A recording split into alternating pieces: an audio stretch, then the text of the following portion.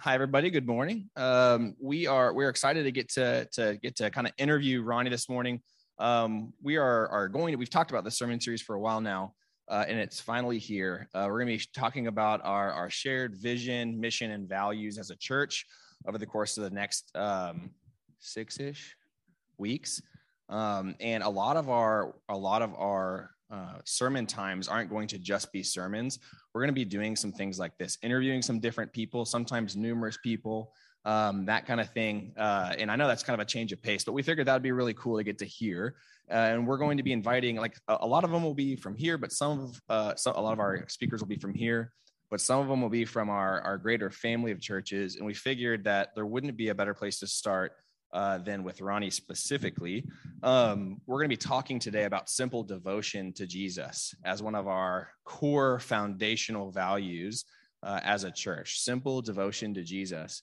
And the reason that we wanted Ronnie to come and speak to us on that, for those of you that don't know Ronnie, I'll introduce him. Ronnie is the head pastor over in Garland of the Northeast Church. The Northeast Church, you know what I mean? It's the original, the OG, you know, I don't know if you don't know, this is one of a family of churches in the Metroplex. There's actually four others. Yeah. Come on. Yeah. Whatever, Josh. So you're wrong. The main thing is that you know you're wrong. So, 4 other churches that we're a part of, and starting in Garland, Ronnie started that church in Garland with a handful of families, and it's grown tremendously throughout the years, especially through our campus ministries too, which is something Ronnie has a real passion for. So if you're a college student, know that Ronnie was a campus pastor first. And so we're excited to get to invite him here. We didn't think there would be anybody in our family of churches that could do a better job of explaining where we got this value from, of simple devotion to Jesus. And so, the reason that we're doing this is that it establishes us together as a church, our most foundational values, so that our foundational values and goals as a church, so that we together can move forward understanding what those things are. So it'll bring us unity, but it'll also bring us a shared mission, a shared vision of what it looks like for us as a church to be within God's will moving forward in Christ. So we're excited to have Ronnie here for sure. Yeah. Are you done? So as Kurt mentioned when he was up a while ago, we've known Ronnie for 30 years, and we came from a church background that was very legalistic, that laid, in my opinion, a lot of burdens on people. There was a lot of trying to figure out what's the right thing to do. A lot of emphasis on right and on our actions and what we do, and not as much emphasis on grace and on God's actions. And so the first time that I heard the phrase simple devotion to Christ, I can just remember going, that's it. That's what we're looking for, is a simple devotion to Christ. And so when I think about that, I think about what Ronnie taught us about that and how it transformed our relationship with Christ and our relationship with the body. And while it is a simple idea, it is not an easy idea. Those two things are not the same. And so the first question we have for you today, Ronnie, is just, when you think of the word devotion, what comes to mind?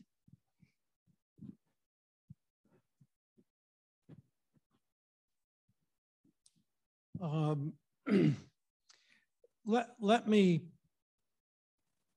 say something to what y'all talking about, the simplicity, because I grew up in a very complex world. I've had about 10 different lives, and that's just kind of God's doing and phases of my life. But my life has always been complex, and I've always been attracted to simplicity. I like simple pictures. I like simple stories. I like people that can take complex things and bring it down to something that is simple. And I think that's what real intelligence is. And at some point early in my Christian life, I was reading 2 Corinthians, and I came to 2 Corinthians 11:3. And for those that know me, I've read from a lot of different translations. So if my quotations sound a bit merged, it's because they are. But I came to 2 Corinthians 11:3, and Paul was really defending his ministry. And 2 Corinthians became a book that I used a lot because, Jesus obviously is the model, but Paul's our best example of somebody trying to use that model to live and do ministry. And 2 Corinthians is where he defends a lot of his ministry, which in doing so explains his ministry, which I needed. And he said something to them in 2 Corinthians 11:3, and he said, I'm afraid that just as the serpent, the old King James, was beguiled Eve by his cunning, as he deceived her through his subtlety, the NIV says, I fear that your minds will also be corrupted from the simplicity which is in Christ Jesus. And for somebody that had liked simplicity and craved it, just what are we doing here? And trying to make sense of a crazy life, that word simplicity really captivated me. Now, the NIV brings in and translates that a pure and sincere devotion to Christ. And I think those are the same thing. It's just, I'm married to one woman. I've been married to one woman for nearly 50 years now. I go home every night. I get up with her. If she called me right now, I'd be on the road. She's my wife. I'm devoted to Tana, and she's devoted to me. That doesn't mean we've always liked each other or agreed on things, because we both were screwed up, but we're devoted to each other because we made a covenant. And devotion to Christ is just that.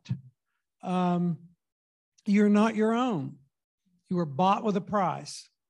So glorify God in your body. And when you get that, it's the sweetest debt you'll ever have to pay, as the old,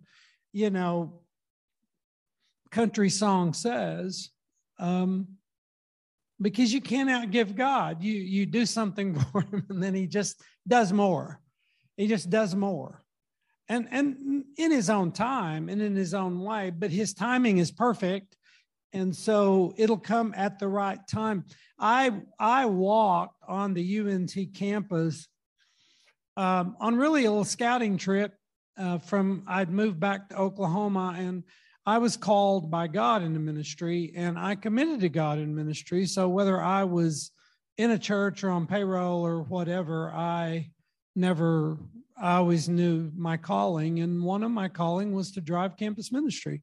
God used that to find me, and I saw what he did to a lot of other people. And I thought, why are we not doing this? But I came down here, and you were talking about waiting on God. That was over 30 years ago right there. And I was just pretty overwhelmed walking the UNT campus.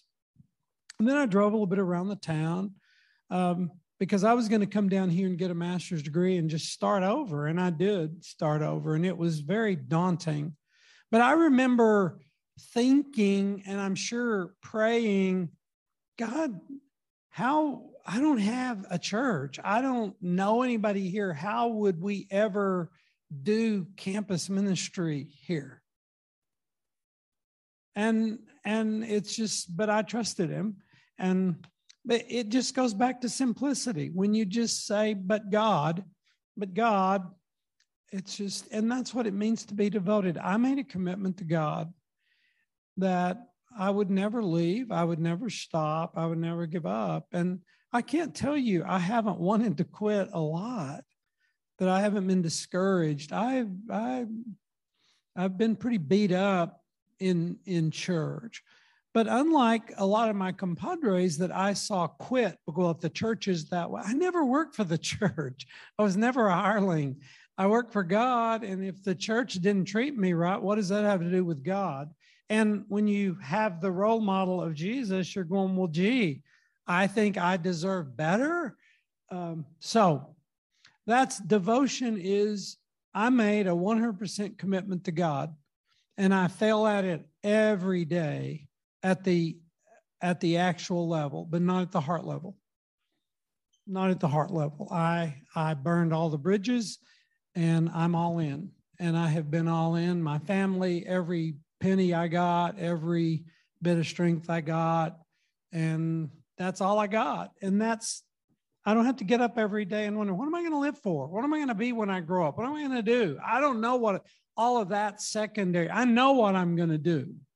I'm going to be God's man, and that's what I'm going to do. So whatever I do, I'm going to be God's man doing it. That's good. What exactly have you seen in culture and in Christianity that leads you to prioritize that value so much?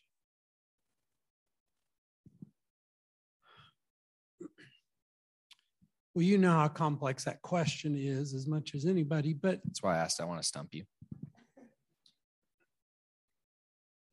Satan, he does his deal in darkness.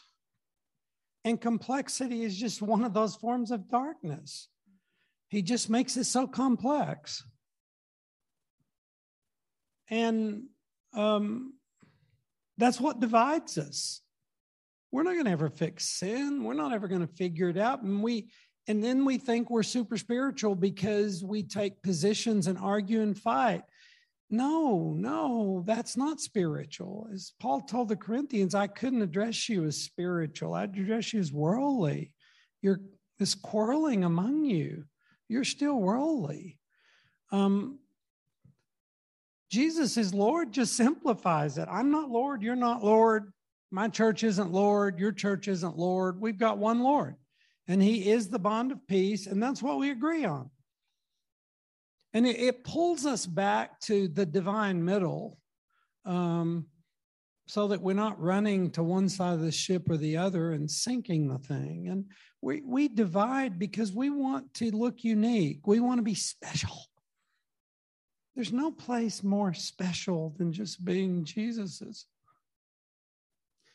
You know, we're a child of God. We're the children of God. And anything else is just secondary to that. We've been marked with the Holy Spirit. In the spiritual realm, the evil spirits know who in the heck you are. And they know you can invoke one name and have authority over them. They know who you are. Do you know who you are? Do you know who's sitting next to you? You're married to one of God's daughters there. Do you realize who God gave you? I have one daughter, and I gave her in marriage to a guy. I know what that feels like. And it's like, when your sons get married, there's just a little bit different psychology there. There's a kind of a vulnerability with your daughter.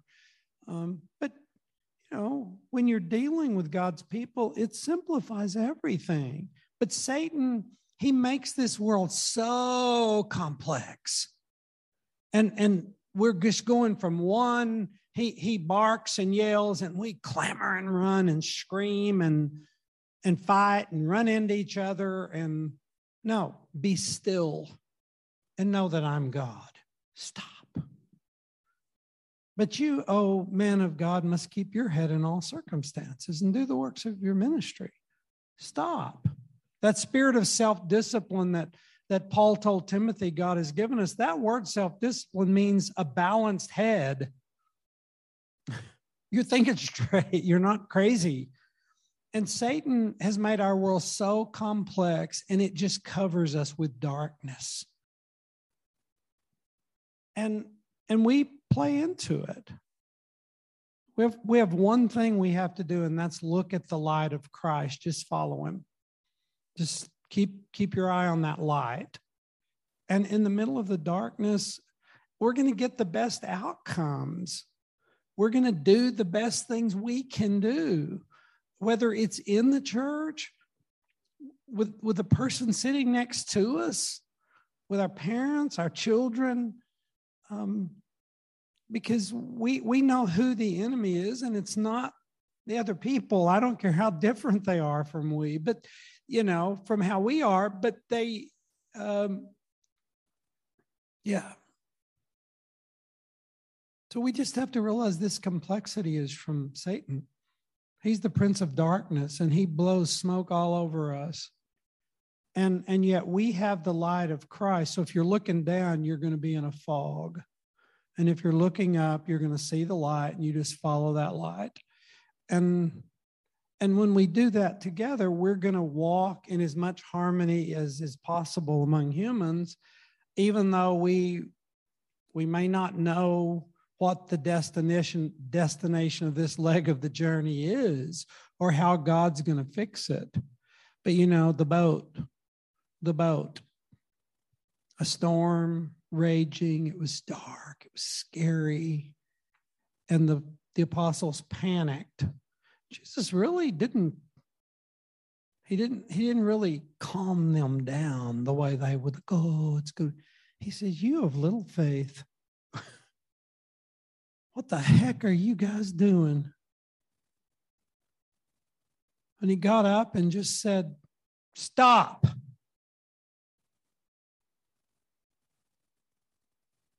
And I just picture him kind of going back to finish his nap. And these dudes are sitting around saying, who is he? Oh, they were getting it. And those days where you just kind of see that God does it for you, you just say, who are you, God, that you're mindful of me? That you heard that little prayer, that cry. I was just so screwed up, and you just fixed something. It just fixed it. That's what I've called God deals. And, Grant hates that. So y'all use God deal a lot to Grant. I've heard through the grapevine that he doesn't like that expression, but so. I was going to say, just reflecting on the comment about Satan, being somebody who complexifies things, just thinking of, Adam and Eve in the garden and God saying, don't eat from that tree. It's all good. Just don't eat from that tree. And Satan comes along and he just makes it, doesn't he make it more complex? Did he really say that? Now, when he said it, did he mean this? And isn't he holding you out? Isn't he holding back on you because of this? So that seems to definitely stand to the scriptures, but I can foresee, people and some of us thinking like, man, Ronnie, the world though is a really complex place. There's tons of really complex problems in the world. How do we juxtaposition that reality with this simple devotion to Jesus? What's that look like? Well, when you look at, I'll just use it. What comes to my mind immediately is Paul's letter to the Corinthians in 1 Corinthians.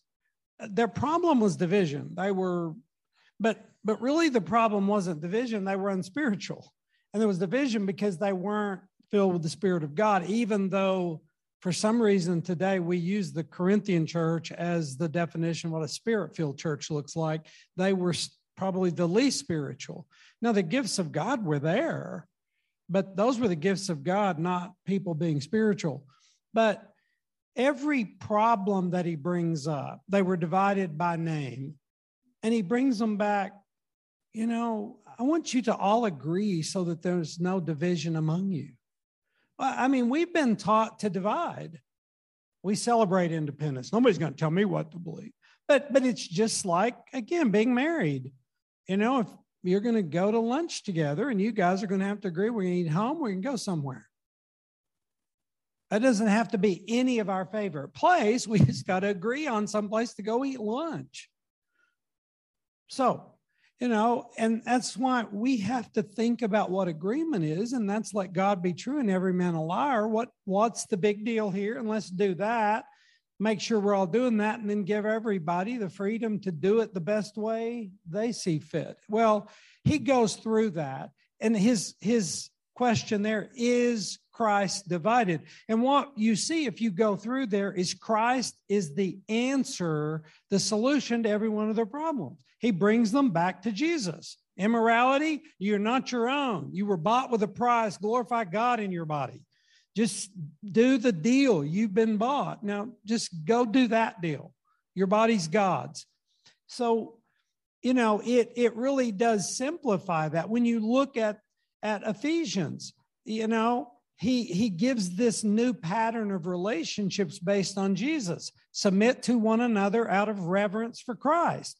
It's the right side up kingdom, not the upside down.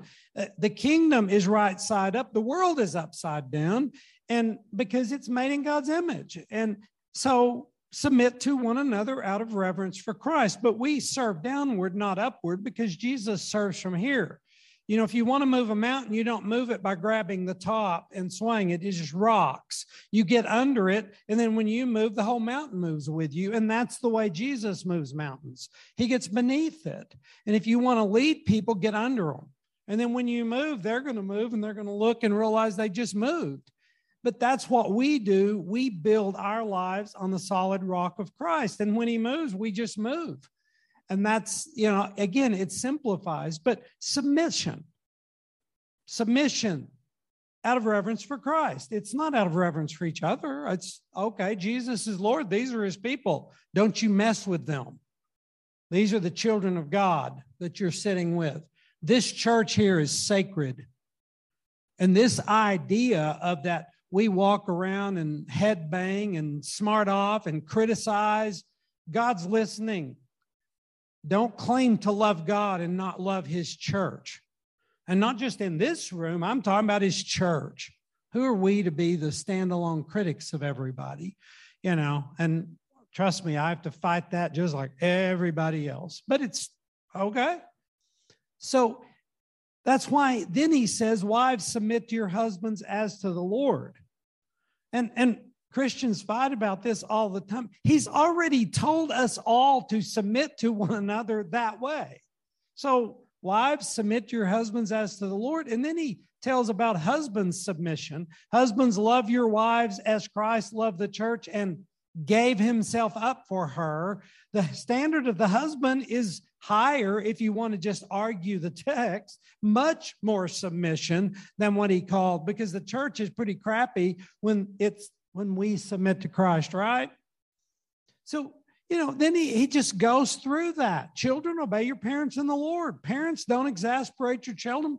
Children, bring them up in devotion to God. Slaves, obey your masters. You got the same master. Just serve them like you would Jesus. Masters, treat your slaves like Christ treats you. It's like, whoa. See, the new standard, it just simplifies. It's the old bracelet that people wear. What would Jesus do? Well, the problem is we don't know what Jesus would do because we're so obsessed with our own personal justification theology. We haven't bought into God's justification theology where what Jesus did justifies us and nothing else. Our justification theology is I'm going to look at Jesus and figure out how to justify whatever I want to believe or do. And that's not the justification of Jesus. And we're really good at that. The Pharisees were. You have a fine way of setting aside the commands of God and turning to your own traditions. See, we can do that too. So when we really get into Jesus and just, make that our deal, we're going to get the best outcome we can get because we're already filled with his Spirit. So he's going to work on the inside, but we've got to behold his glory. See, listen, beholding his glory. He's talking about being in the presence of Jesus there in 2 Corinthians 3.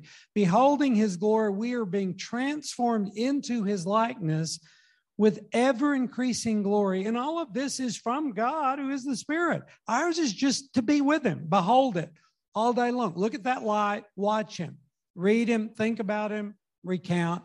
And the Spirit will transform us. But we're carnal because we get so obsessed with ourselves and each other and what people think of us.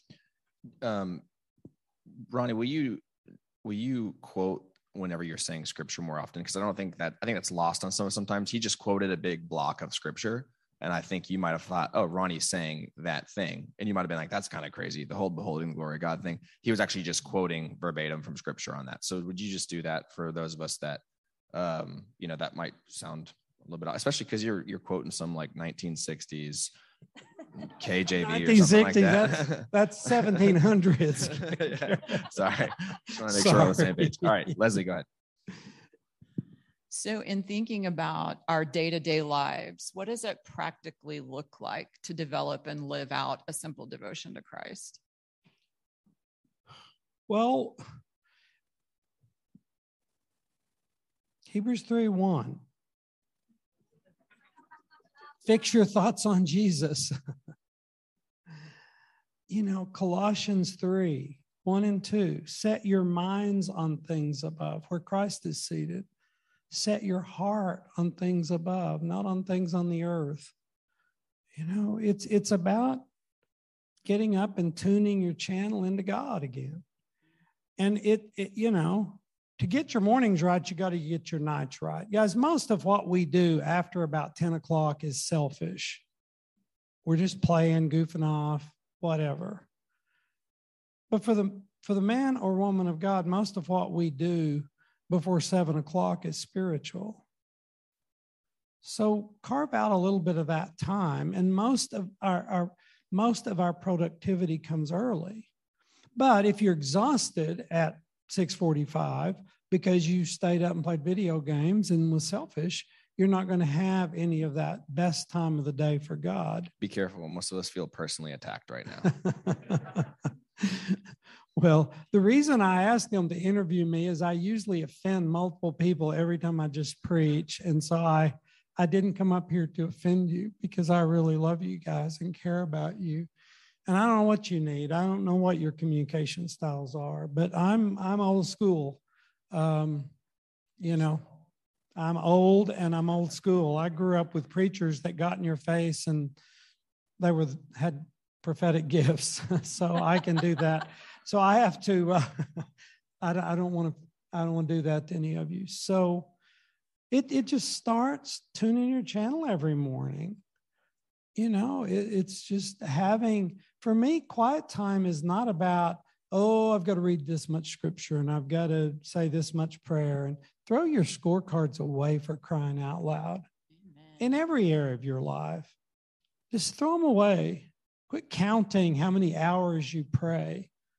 God would rather have, 3 hours of you saying one thing multiple times that you really mean than you going through another list again and telling him what he needs to do as if and I'm not saying don't have lists. I'm not. It just keep it simple. Just,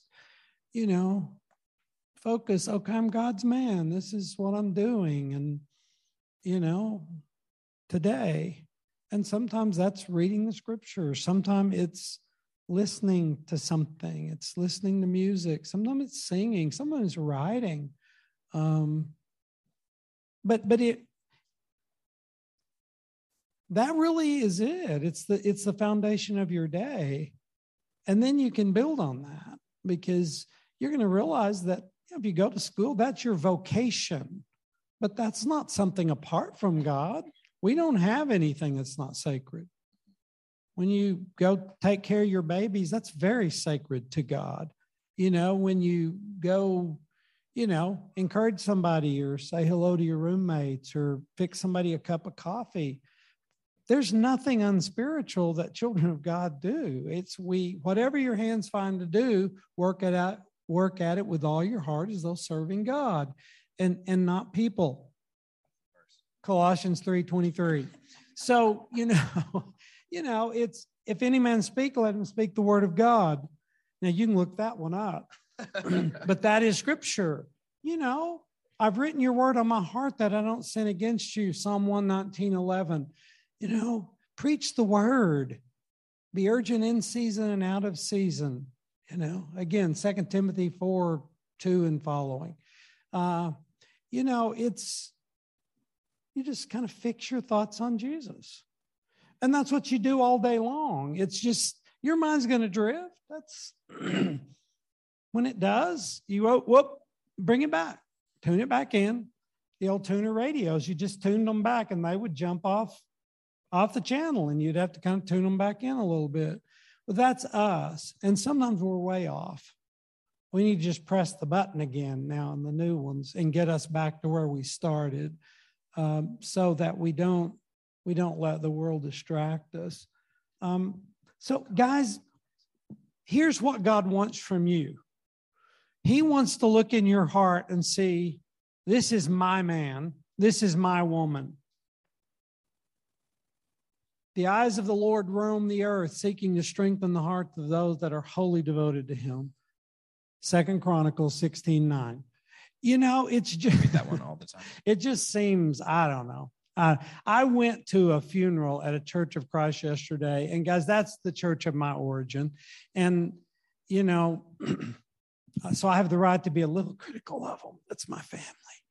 I left so depressed. And that was the deal. You quoted scripture and you made sure everybody knew it. And so I really have a hard time doing that. But yeah, I wanted to comment on that real quick too, because, you know, we've joked about it, you know, even in this talk, but one of the things that I would connect with this simple devotion to Christ is knowing Christ through the scriptures, coming to know God through the scriptures. And one of the things that I think if we're talking about that, the world in its way tends to complicate and to darken, cloud our understanding of things, and God in his way tends to illuminate it, then I wonder how much of the stuff we read and hear and so on a weekly basis is strictly rooted in the world versus actually rooted in God and rooted in scripture. And I would draw that connection for us in terms of a simple devotion to Jesus, that connection being a knowledge of the scripture, an intimate knowledge of the scripture and what the scripture says about who God is, with actually being able to be devoted to him as well. So yeah, just pointing that out. Leslie. So we have a few axioms. Actually, let's be honest, we have a lot of axioms. But we have a few that a lot of people in here have heard. One of them you've mentioned, well, both of these you've mentioned this morning, the doctrine of inclusion. And if you call Jesus Lord, we call you brother or sister. And so how are those related to this value of simple devotion to Christ? Well, look at how he led the apostles himself. You know, certainly they were all Jews, because that's to the Jew first. And he said that's where the gospel is going to go first, because that's how God chose to disseminate, you know, the Spirit, to pour out the Spirit on all flesh. But it starts somewhere. And so he started there, and that was his whole deal.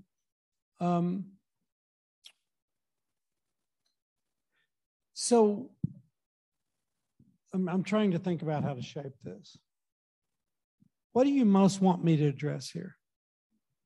Just why we do inclusion? Yes. Like, okay. How does that relate? You just look what he did. All nations will flow into it. Isaiah 2, 3, and 4. You know, that was God's plan from the beginning. They were to be a light to the Gentiles. That was God's plan from the beginning. He sits on David's throne. Look at who David led. Just go back and look. It said all the crooks and all the problem people and troublemakers all came to David, and he led them. Seriously, I think that's 2 Kings 2:22 or something like that, or 22:2 or something. But you can look it up. It's good. Google knows. I don't remember. But you look at Jesus, and that's what he did. I mean, his staff included a tax collector who was hated, a zealot who hated the tax collector, and pretty much everybody else who was a Jewish terrorist. And then he had two sons of thunder that wanted to bring fire down from heaven. If somebody didn't listen to him, just burn them up. And Peter, who wanted to teach Jesus a thing or two about life and everything else. And then, you know, he had a prostitute who had been demon possessed that hung out with him, and you know, and they accused, he's a friend of sinners, he's a glutton and a drunkard, and we're what? We're going to scrub ourselves up and act like we're all something? If I ask just a few questions in here, how many guys have looked at porn this week? How many girls have looked at porn this week? How many of you have lusted after somebody? How many of you masturbated? How many of you had an affair? How many of you have been drunk? How many have done drugs? How many have hated somebody or been greedy or selfish and didn't share? How many of you cussed at people out on the roads? We'd be a ragtag looking group, right? Go ahead and raise your hands if you know any of those. Anybody, if anyone did any of those things. Well, seriously, I could go on. Let's just do pride. That's the worst of the sins. And how many of us have been prideful a little bit once or twice this week? My gosh, I get prideful about quoting scripture. You know, we relate to it. When I try to do good, evil is right by my side. You know, just go read all of Romans 7 if you want to hear that text. You know, it's just, I can will what's right, but I can't do it. It's, oh, wretched man that I am, who will deliver me from this sinful body of death? Thanks be to God through Jesus Christ our Lord. Amen to that. Thanks be to God through Jesus Christ our Lord, because therefore there's now no condemnation for those who are in Christ Jesus. For the law of the Spirit of life in Christ has set me free from the law of sin and death, because what the law was powerless to do, because it was weakened by my sorry self, God did by sending his own Son in the likeness of sinful man to be a sin offering for us. So he condemned sin. He condemned sin. That's what God did for us. That's Romans 8, 1-4. How about that? But, you know, so inclusion, you know, it's what Peter had to learn. I mean, he was still a racist after he had preached that God was going to give the Holy Spirit to all he called, even those who far off. He knew what that language meant. Those who are far off, he knew that was not talking about people down in South Judea. He didn't like it, but he knew what it was, that he's calling the Gentiles, and he said he was going to. But even then, he had to have this vision, and what God told him in the vision, let no one call unclean what I've called clean. You know? And that was what he had to see. Acts chapter 10, go read the calling there of that vision that he had. And then God poured his Spirit out on these Gentiles, this Roman dude that was equally hated. And that's how God introduced the gospel to the Gentile world. And in the meantime, Peter said, can anyone forbid water for baptizing these people who have received the Holy Spirit just like we did? The apostles, us really special people. And God poured it out on these pagans over here. So now, who are we to exclude anybody? And don't let us call unclean anything God has called clean. God so loved the world. And that means people outside your sphere and those people that we want to look back on, like our parents who weren't perfect, and our siblings and our old churches. He loves them too. And he wants us to love them and get over ourselves. So the doctrine of Jesus is Lord is just, you know, 1 Corinthians 12:3. No one can say Jesus is Lord but by the Holy Spirit. See, it's this overarching principle, not that someone that doesn't know God can't call him Lord. Jesus says many people called him Lord that will never have been saved, back in Matthew 7, 21-23.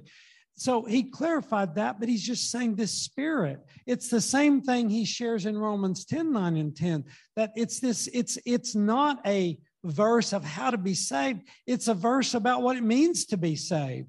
That if you confess with your lips Jesus is Lord and believe in your heart that God raised him from the dead, you're going to get saved. You got it. It becomes easy from there. It doesn't matter. I don't care. It says beat your head against the wall and that'll make me happy. I'm just going to go hit my head on the wall. We just live by trust. I don't have to figure it out anymore. So it's back to the simplicity. Jesus is Lord. I'm not, you're not, nobody else is. And if you confess Jesus is Lord, you can only do that by the Holy Spirit. Doesn't mean you're saved. It just means God hadn't hardened your heart to the point that you can't say it. And he can do that too, by the way, and has done that and will do that. So it's a privilege. It's an act of grace that you have faith. It's an act of grace that you can say Jesus is Lord. It's an act of grace that you can believe that. It's all a gift of God. It's not by works. For by grace you have been saved through faith, not by works. It's just this gift of God. No one gets to boast. It's all from God. It's good. Yeah, and just to kind of tie, because that's you're kind of what I can't think of it all of a sudden. The water thing on the street. Fire hydrant. Oh, there it is. Finally. Woo. Brain's hold. Big word. My brain. Big word. Big word. Fire hydrant. Two syllable. So you're kind of fire hydrant ing some stuff. So I want to make that connection real quick as a bow on that section. I think whenever you're talking about this value of simple devotion to Jesus, and we also talk about this doctrine of inclusion, what we're essentially saying is we don't feel like we've got the ability to exclude people from the kingdom. That seems like something the Pharisees were intent on. And a part of this simple devotion to Jesus means simply accepting people into the community of believers where they're at, that kind of stuff too, which I think is cool. So we've only got a couple minutes left. Let's think like 5 minutes. Okay. And I'm just going to throw that number out there as just a random number. So just kind of asking if you have any, final encouragements, exhortations for this community specifically, especially in regards to this simple devotion.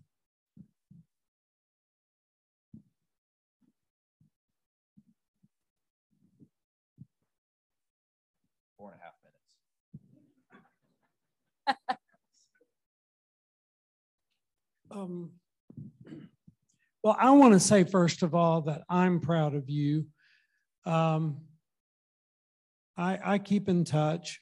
I know a lot of you. I know a lot of you really well. And Garrett and I meet pretty much every week, and I kind of get to hear from him. I'm tight with Brad. Josh and I are starting to get to know each other. And he's got a lot of problems, but, we'll bring him along. I think God is proud of you. It's God wants to do a new thing in the church. He wants to God's uniting.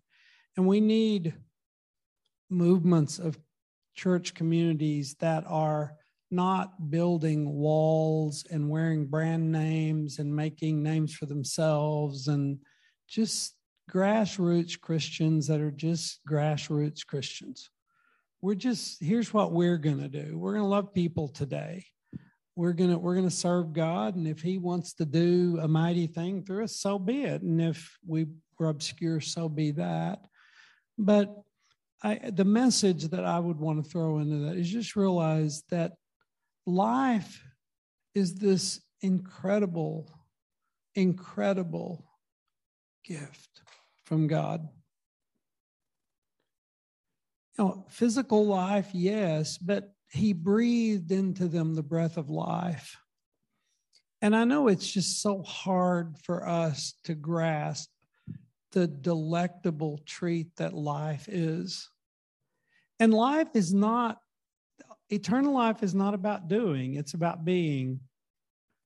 And God wants you to be. That's what the Sabbath day was. Stop doing and just be today, because God is not the great I do, he's the great I am. And that's how we're going to live forever, is this great being of life that we can taste, but we can't grasp. And we get so harried, do not be anxious about anything, but in everything by prayer and petition with thanksgiving, let your requests be made known to God. And he gives us the key. Rejoice in the Lord always. I'll say it again, rejoice. Let your gentleness, forbearance be made known to all. The Lord is near. Jesus is here. He's in the keel of the boat, for crying out loud. You wake him up, he may chew you out a little bit for being dumb, but that's what he does. He's dad. So if you're in trouble, call him. If you're in big trouble, call him real fast, and he'll come. He's not far from any one of us. So,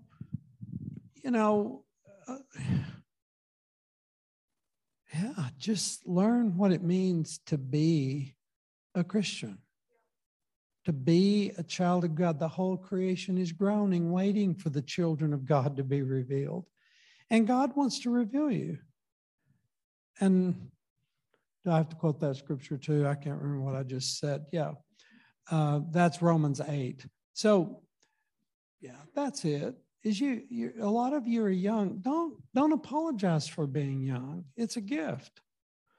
But don't denigrate being old. Everybody gets to be young.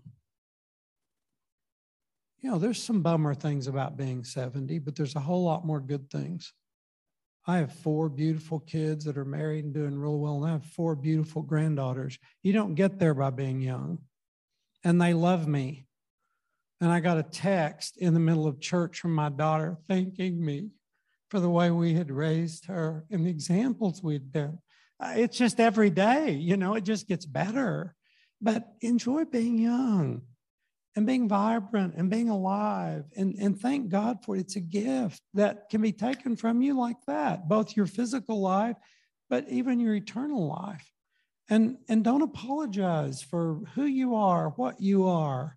Celebrate. It's an appointment. Be you the best you can, because it's an appointment you were given. There's never going to be another one like you. Never has been one like you. Go do you really well. And when you do that, you're going to look more and more like Jesus because you're made in his image, and you'll just become like him. So. Yeah, thank you for sharing with us this morning. It's a real treat for us to get to have you here, both for the small group leaders meeting before and during church today. And thank you for grounding our family of churches in the truth that Jesus is Lord. I think that's been one of the biggest blessings for our family of churches, is that we're firmly grounded in that and pointing people to Jesus. And you set that tone for us. And we appreciate that. Well, I'm honored to be here. Thank you for letting me be here. So I'm going to pray for us, and then Josh is going to come up and do the announcements. God, we are so grateful and so thankful for the family of churches that you've put us in.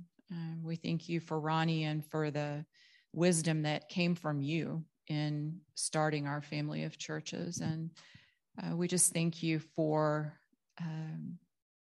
getting to live out a life of simple devotion to Christ. God, help us to know, help us to seek what that looks like. Help us to live what that looks like, and help us to live like Jesus did. Help us to love Scripture and to know Jesus through the Scripture. Let that be our goal, Lord. Father, I just pray that we would take what we learn about him and share that with people, both inside the church and outside the church. Help us to be good news to people like Jesus was good news to us. And we just pray that we would glorify you in the way that we live, that we would bring honor to you. We love you so much. In Jesus' name, amen.